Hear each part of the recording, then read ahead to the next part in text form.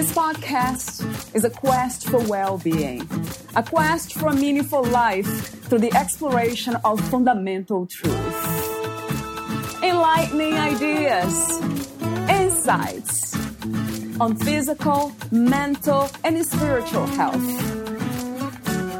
The inspiration is love. The aspiration is to awaken new ways of thinking that can lead us to a new way of being well.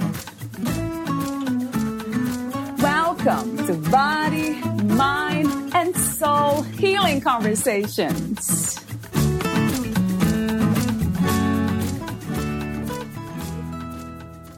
To ignite change, you have to become comfortable with being uncomfortable.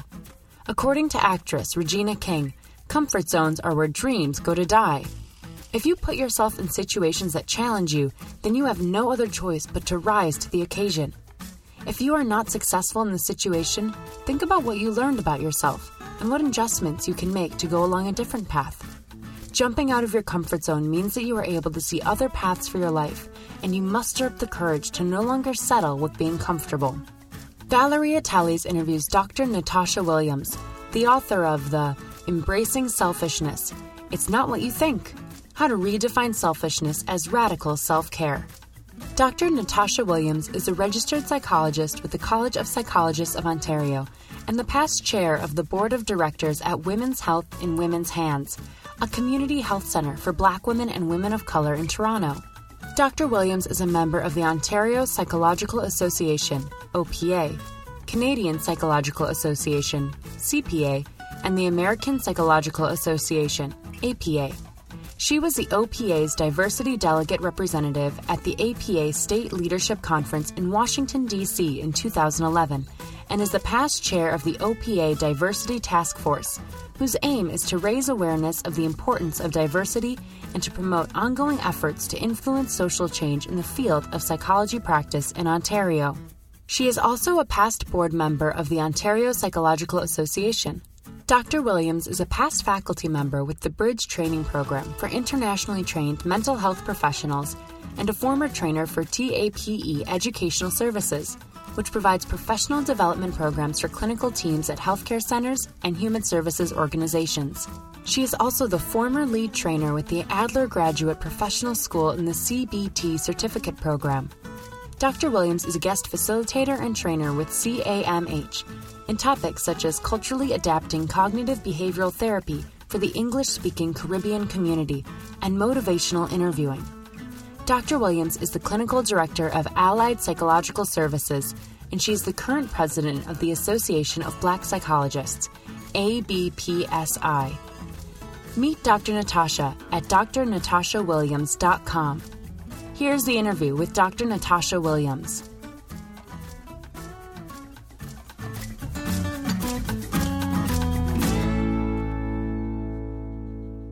In your own words, who is Dr. Natasha Williams? Who am I? My goodness, what an amazing question. I am a strong, independent, beautiful woman that wears many hats. I am an entrepreneur. I am a psychologist. I am a sister, an auntie, a being of light, and a healer from a mental health perspective. So I like to explain or describe myself in such a way where it's not just professional, it's definitely a whole being who feels that they've been placed on this earth to heal as many people as my voice can touch. Is that a purpose? Would you call that the purpose of your life?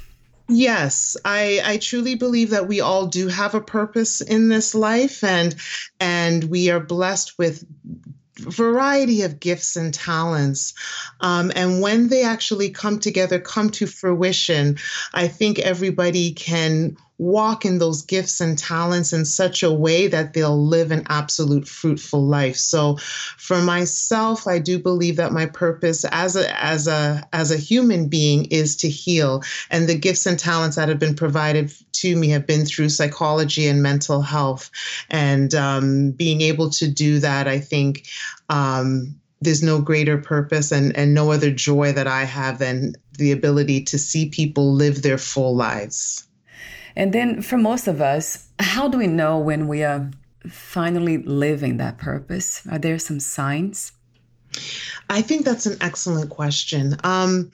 I do believe that there are signs, and I do believe that we actually have to, I talk about remain still to truly figure out those signs. For some people, they're going at such a pace in life that I think they miss the signs of their true purpose. And for myself, for example, I was going through life and I thought I was walking in my purpose. I believe I was walking in part of my purpose, but I think that life had to come at me, knock me down a little bit or a lot, so that I could then take a step back and say, am I walking in my full purpose? And sometimes it's in the adversities of life where you actually sit and understand how do you walk in your full purpose instead of only walking part way. So I truly believe that's what happened to me. That is a very interesting and insightful idea. I hear that a lot about challenges. That is, unfortunately, we say it's the easiest, the most direct way to kind of learn about our purpose and going deeper in life. And then you mentioned quietude. So there is another way. It's not just through suffering that we can learn. Oh, absolutely. That is so true. Because I think a lot of people believe that it's in the suffering alone that you finally learn your purpose. And that's not necessarily true. We can learn things about ourselves through suffering because none of us are immune. But I also think at the same time, in solitude and in reverence and being able to just sit and be, a lot of times your purpose bursts forth. It's what truly touches your heart and soul and spirit. And once you sort of hit that, there's no stopping you, really. When it comes to the purpose of life itself, what do you think is the ultimate purpose of the human experience? Oh, what a beautiful question. I truly believe that the purpose of the human experience is to, first of all, live, as we were mentioning earlier, being able to truly find your purpose and live in it. But the other piece of it as well, I truly believe is that how do you also impact the lives of others? These are things I think that, because I don't think that as beings we were created to be selfish or to just be solitary and that all our gifts and talents are kept to ourselves. I believe our true purpose is when, how do we impact the lives of others? How do we bring up other people as well so that we're living harmoniously? I think once we're able to really understand that, I truly believe, and it doesn't matter what your gift is, if it's a helping profession, if it's whatever it is, I think when you're able to impact and touch the lives of, family, friends, strangers, with your gifts and talents, or just with whom you are, your essence. That to me is the ultimate human experience. And I think that ends up being the most important thing. Do you connect the ideas, the understandings you have, what you just mentioned, to spiritual practices? Yes, I do. So that to me is very important. I know that everyone has their own, interpretation of higher being. Yeah. And what does that look like? For myself, my Christian practices are very important to me, and it allows me to that continued connection, to God. And with that, that's where I understand that since, He created me, and I know that he lives within me, I know that I always will walk in purpose. And that constant connection and that constant reminder and reminding myself to remain connected to that God source, to me is where, I walk with my head held high. I walk in the sense of I don't have to have a good day every day, but I also know that better days will lie ahead, and that, my human experience is of value. So, having that spiritual groundedness and continuing to tap into that, because it's not that you're just grounded once and that's it. Yeah. It's a continued process. And it's a continued practice. I wake up every morning and make sure that I'm connected. I go throughout the day and ensure that connectedness remains. I go to bed with that connection. So I'm always bringing that to the forefront, and it is of the utmost importance for me. I have a question for you about God. I usually ask Christians that I interview about the idea of God you have. What, where, and who is God to you? To me, God is everything. Everything that has breath and life and everything that surrounds us is God. And that means God is not confined to a building. God is not confined to a certain religion. Religion to me is a human construct. God is everywhere. I can walk out my door. I can, right now I know God is with me. God is every material, everything, which means all that I am and all that I have, every breath that I take is God. And that to me, once you understand that, then, again, you walk with purpose. So that for me is the most important thing. I love that. So in a way, what is God? Everything. Where is God? Everywhere. Everywhere. And especially when, for me, again, as a Christian, they talk about the biblical verse where 2 or 3 gather in my name, I will be there.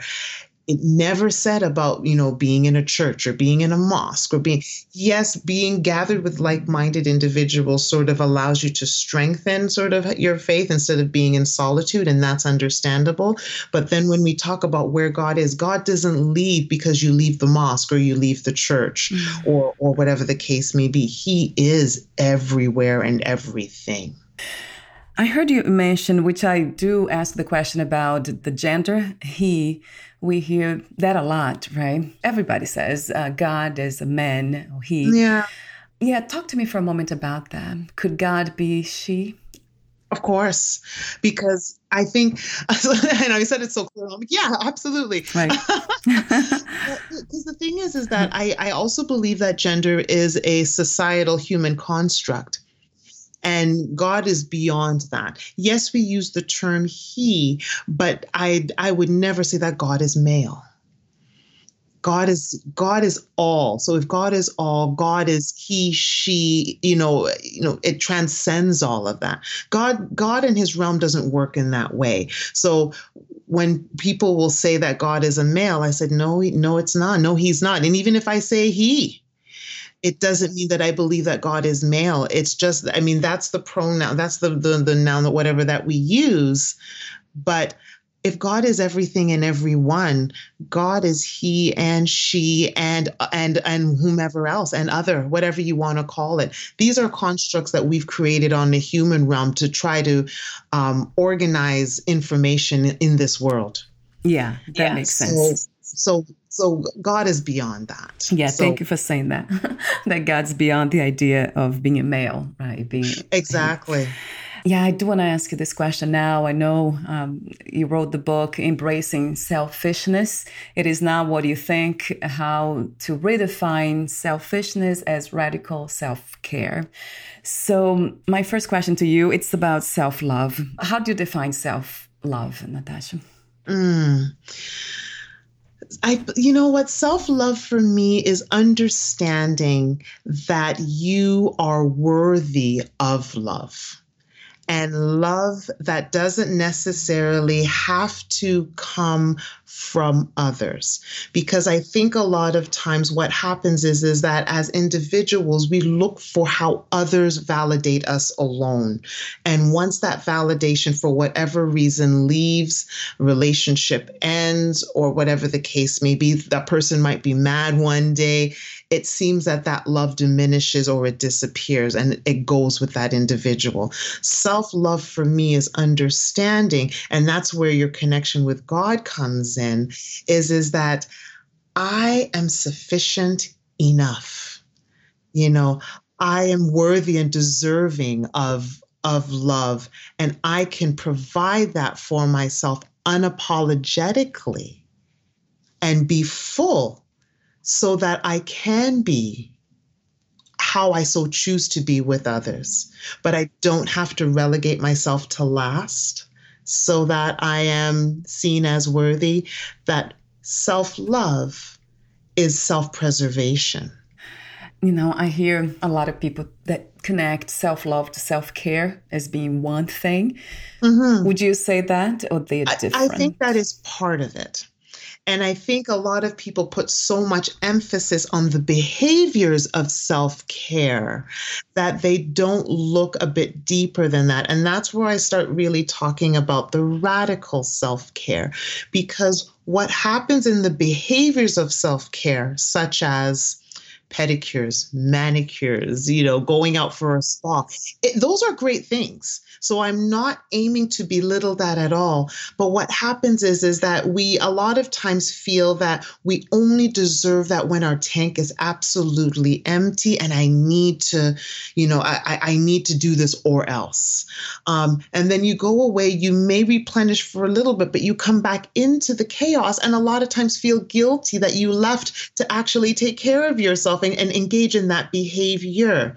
So what I'm looking at with the radical self-care is looking at the foundation, and it's understanding that I don't have to run on fumes to believe that I need to take care of myself, that I'm already worthy of continually replenishing myself. Yes, life is hectic and those kinds of things, but engaging in those behaviors is one part of a truer understanding that I am worthy of being whole, being full, being replenished, and not necessarily, again, running on fumes, that I can continually replenish myself, and it's okay to do so, and it's unapologetic, and it doesn't take away from the lives of others. I think that's a lot of times, how can you take care of yourself when you have kids? How can you take care of yourself when you have a spouse? So sometimes those things, a lot of people believe, get in the way of taking care of yourself, because a lot of times our womanhood is connected with sacrifice. To be a true woman, you have to fully sacrifice yourself because you decided to have kids, you decided to get married. And I'm like, yes, there is an integral part about being involved in a relationship and having family and those kinds of things. You are, there are people that are depending on you and stuff like that. That's fine. But it's also understanding that our womanhood is not connected with that detrimental sacrifice, and that you don't have to apologize for saying that right now I need to take care of me. And it's also important because if I run on empty, I cannot be there for my children. I can't be there for my husband. I actually deteriorate to the detriment of myself and my family. I love the clarification about behavior. So self-care is a behavior. It's what we do, which is connected to self-love, but it's not really what self-love is. And what would you say, would that be a belief or a knowing? How did you move, for example, from that place of believing that you were worthy and enough to a place of knowing, I know it? Yes. And that is such an interesting question because the belief I've had all along, I had the belief, but the thing is that when we look at sort of what we call, and from as a psychologist, we use some of the techniques that we use are called cognitive behavioral therapy. And part of those techniques, we talk about core beliefs. And part of the concept of core beliefs is, again, whom we truly believe we are and where did those core beliefs come from. So we also have to look at society, ethnic upbringing, culture and ethnicity, and how all of these things intersect in terms of going from just believing to knowing. So myself as a African Canadian woman, I also, while I believed that I was worthy of self-love, I also understood as a Caribbean woman and being trained as a strong Black woman and all of those things sort of intersected, where I then believed that my womanhood was connected to this ultimate self-sacrifice. You have to keep on going. You have to go. You have to be in service of everybody else, your husband, your family, whatever, and you always relegate yourself to last. So it was starting to dismantle some of those core beliefs. Not saying that all of my upbringing was terrible. I love my community. I love, the woman that I've become. But some of those core beliefs I had to start to challenge and dismantle because I knew they were no longer serving me. I was actually eroding as a result. And once I started to really sit back and reflect on what were the types of messages I was receiving growing up and what set the foundation in terms of whom I believe I am now, do I need to poke holes in some of those theories? Because some of that, as much as we were raised with it, we also have to look at them and say, are these 100% true? Yeah. Or were these things that were passed down from generation to generation for us to survive, right, but maybe didn't give us the opportunity to thrive? Wow, and that's the work of, that I call it, healing. Yes, right. Yes. So what is healing to you, Natasha? And what is the difference between healing and cure?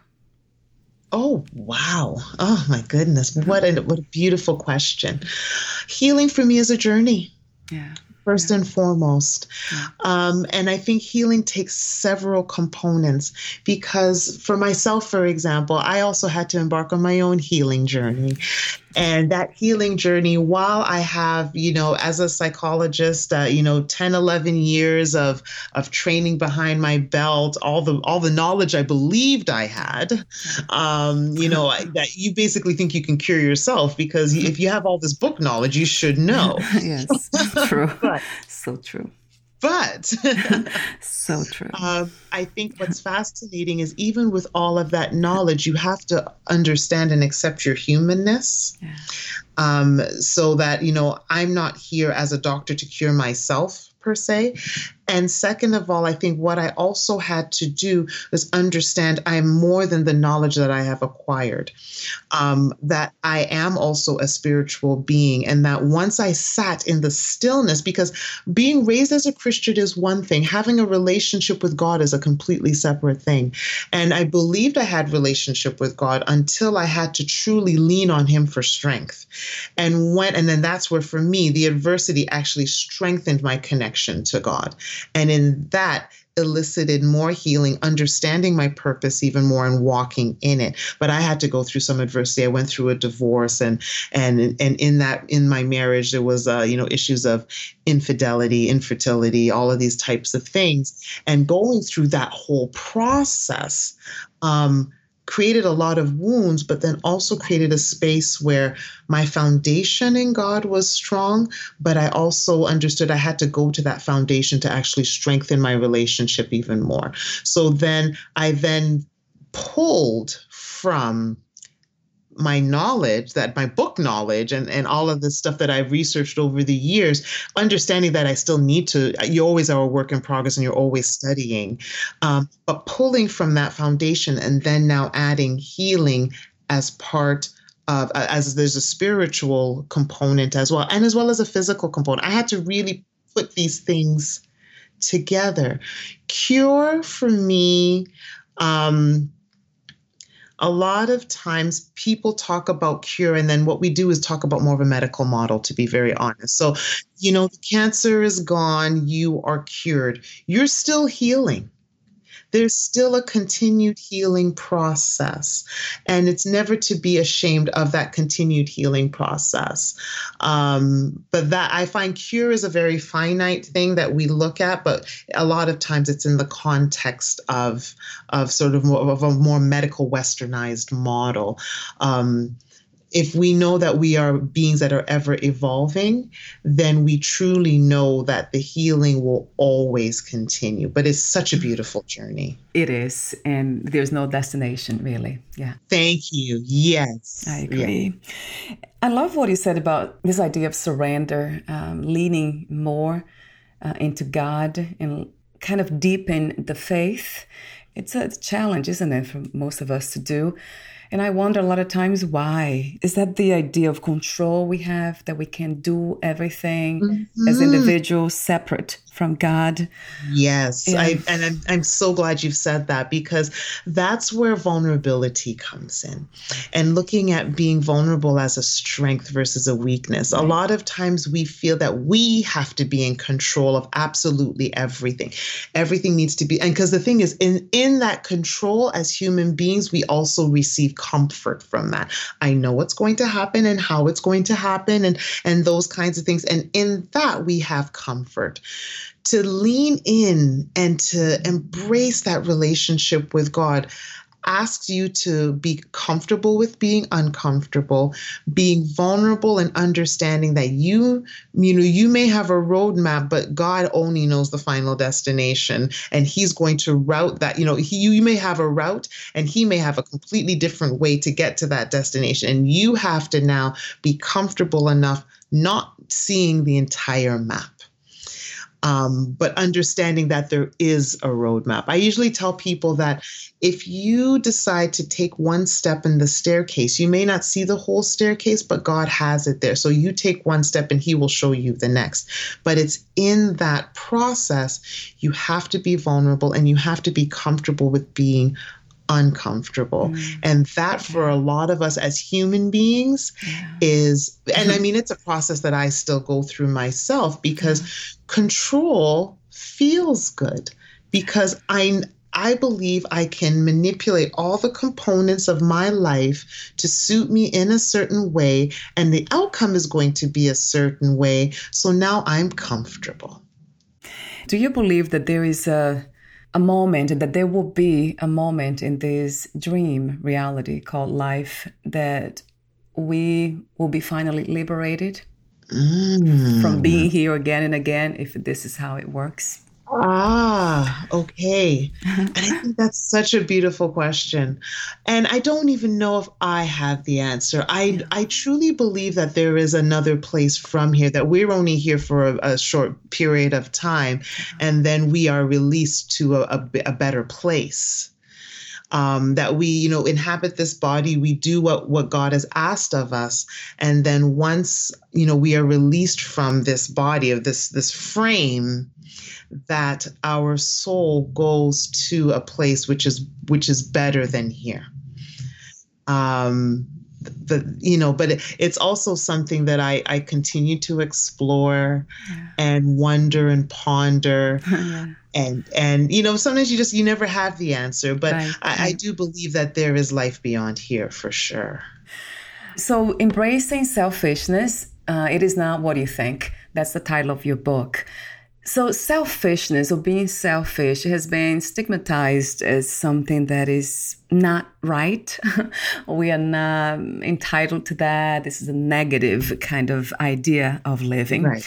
So talk to me about your redefinition of selfishness. Yes. And it's so fascinating, because I wanted to take the term and flip it on its head. I think a lot of times, the minute you say selfish, because a lot of times when we look at the term and define selfishness, it is at the expense of others. Yes, right.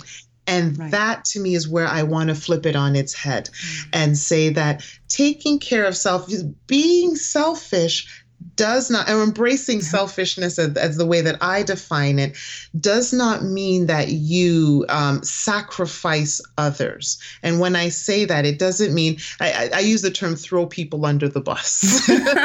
Yeah, that's exactly what's happening. Right. And it's not about that. It's being able to say, I can situate myself in this world where I can take care of myself, be unapologetic about it, not feel guilty about it, and make sure that I am a whole being, not eroded, and that I can do that and be of service to whomever I want to be of service with. So if I have children, taking care of myself does not mean that I neglect my children, because that to me that doesn't make sense. But I can be selfish, take care of myself, replenish, rejuvenate, make sure that I am whole so that my children also live the best life that they can, because they've got someone who is healthy, strong, whole, and is a great example to them. What comes to mind when I read the title of your book and this radical self-care, it's the idea of the extremes of going, because we have been living in this kind of other extreme of not taking care of ourselves and putting others first, especially women. So now we go the opposite. So it's almost like a wake-up call. It is. Thank you for that. Yes, it absolutely is. A lot of times, and again, if I use a little bit of my training, in terms of cognitive behavioral therapy, we talk about cognitive distortions. And one of the cognitive distortions is all or nothing thinking, black and white.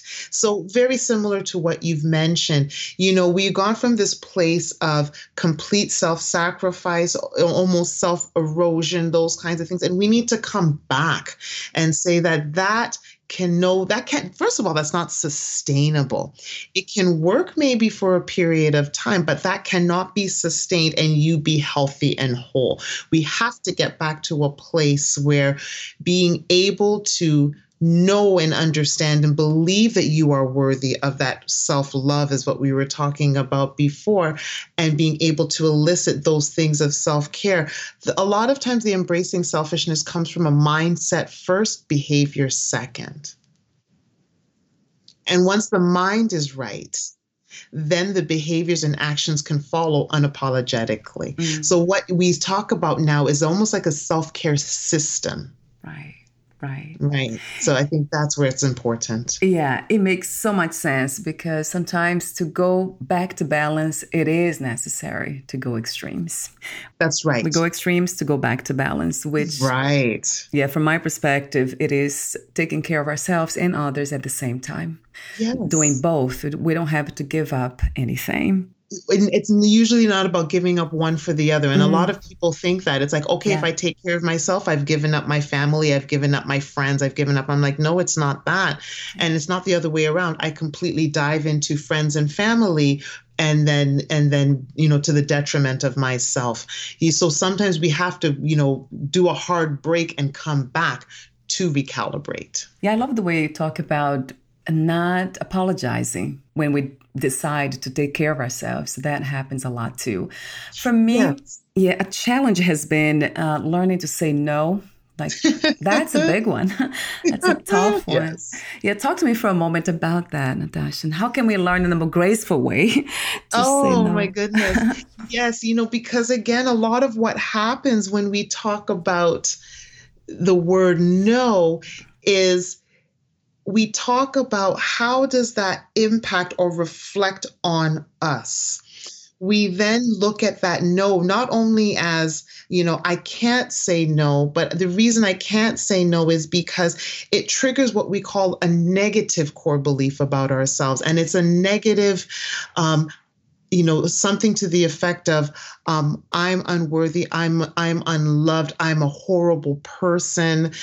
So what happens is that our own self-concept becomes connected to that no. So I have to continue to say yes to get the approval of others, which then triggers, what I believe about myself.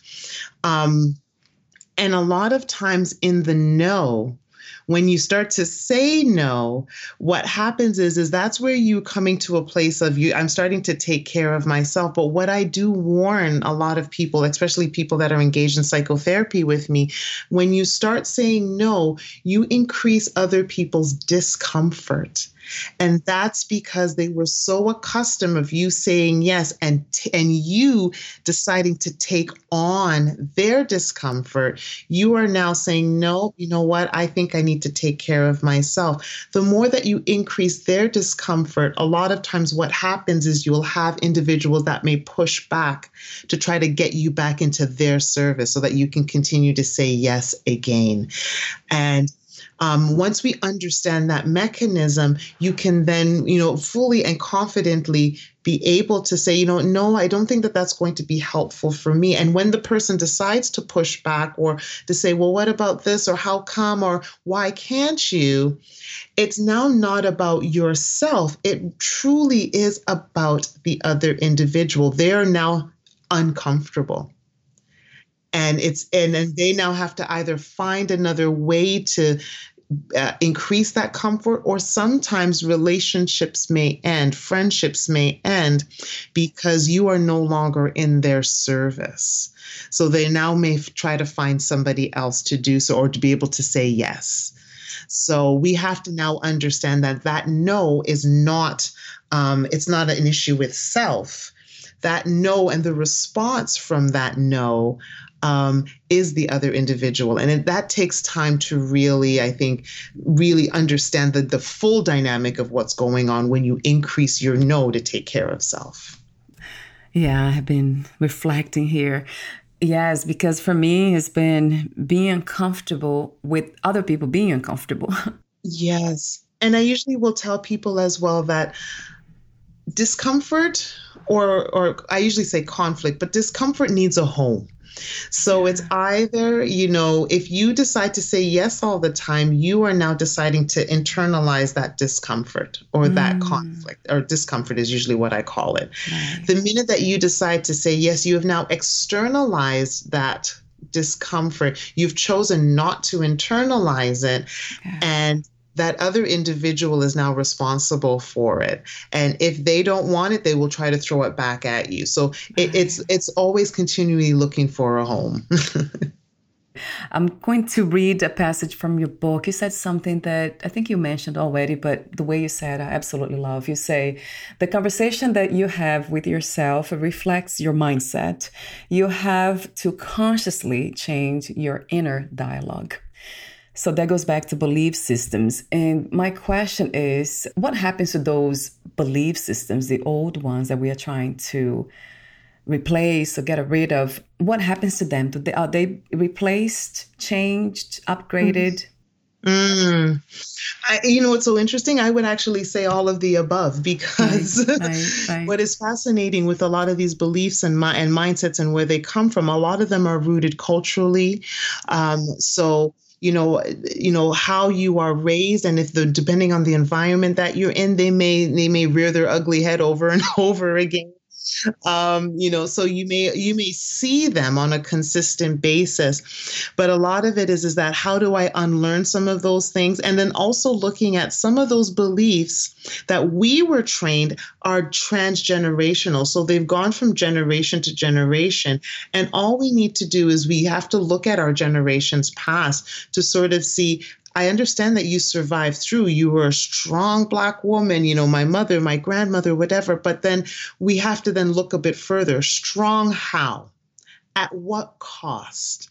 What did they truly have to sacrifice to have that moniker of the strong Black woman, for example? So a lot of these things will be disrupted. They will change. They'll go against the grain because some of these beliefs have been transcending from generation to generation. So when you are now deciding, I no longer want to do this, you are going to ruffle a couple of feathers, and it's important to understand that, because then that's when you can, again, truly walk in your purpose, understanding that it's not about vilifying the people that came before us, and it's not about this, I'm throwing out absolutely everything, but some of the things or the practices that were transcended down to me, they don't serve me in this space. Right. So I actually want to, tear them apart and then reframe it for myself.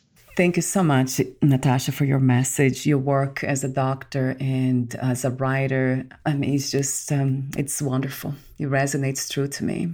I have been reflecting here before the interview, weeks before. Revising my own ideas. So I have a few more questions for you, the ending questions. Before I ask them, would you like to add anything or read a passage in your book? No, I'm good. This has been such a full conversation so far. So let's continue. Yes. So my ending questions, the idea of success, how do you define success these days? Well, to me, success is being harmonious. And that's the word that comes to mind for me. And the reason I say harmonious, because I think a lot of times people view success as just monetary or financial. And that to me is a small snippet of what is success. Success for me is wholeness. It's love. It's self-love as well as the love of the circle that's around you, and being at peace with the people that are around you. I'm always editing the people that are around me as well. So, it's those people that are on the same vibration as you, to me is success, and how others are around me.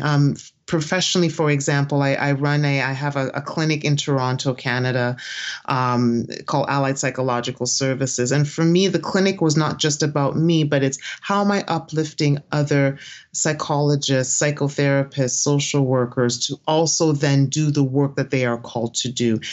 And so then for me, that's not about money. That's just about lifting up others. And that for me is success. And what is another word for healing? My goodness.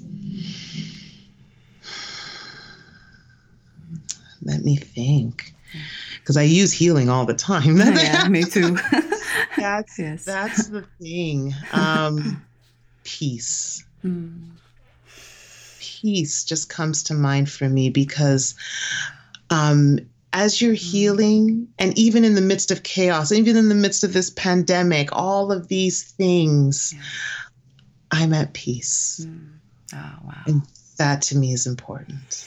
2 more questions. If you knew you would die soon, meaning leaving the body, would you make any change or do anything in a different way? No. And that's the peace I have now. I've always told myself that I'm leaving everything here.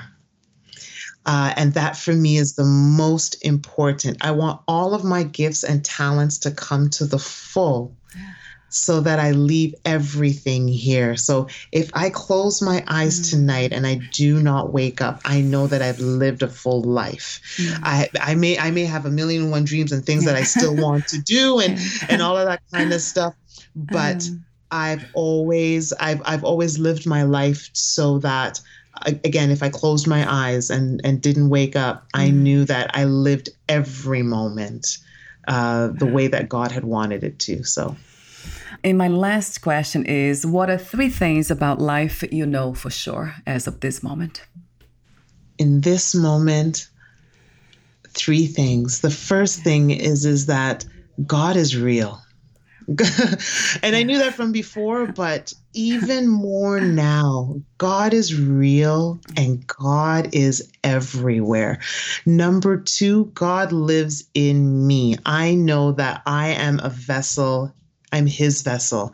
So he uses me and goes through me to provide healing and messages to others. And 3, that even in the midst of chaos, you keep your eyes centered and focus on God, and you will always have peace. Thank you so much again, Natasha, for your graceful presence, your timeless wisdom, as I call these works of coming from that place of the heart of God, really, the invisible world, and the work you do, which is based on the purpose of helping others, helping yourself first, and then from that, helping others. So it's beautiful, really beautiful. Thank you again. Thank you so much. I appreciate it. And before we say goodbye, where can we find more information about you, your books, products, services, and future projects? Oh, absolutely. Please come and visit me and get to know me more. I am at www.drnatashawilliams.com. You will find me there. You'll find my books, my products, things that I'm up to. And again, you can really not only get to know me, but, find out how you can, get more of me and see what my upcoming projects are. Wonderful. I'll have the link on your podcast profile. Yes, thank you. Thank you so much again, and we'll talk soon. Thank you for listening. To learn more about Dr. Natasha Williams and her work, please visit drnatashawilliams.com. To learn more about this podcast, please visit fitforjoy.org/podcast. Thank you again for listening, and bye for now.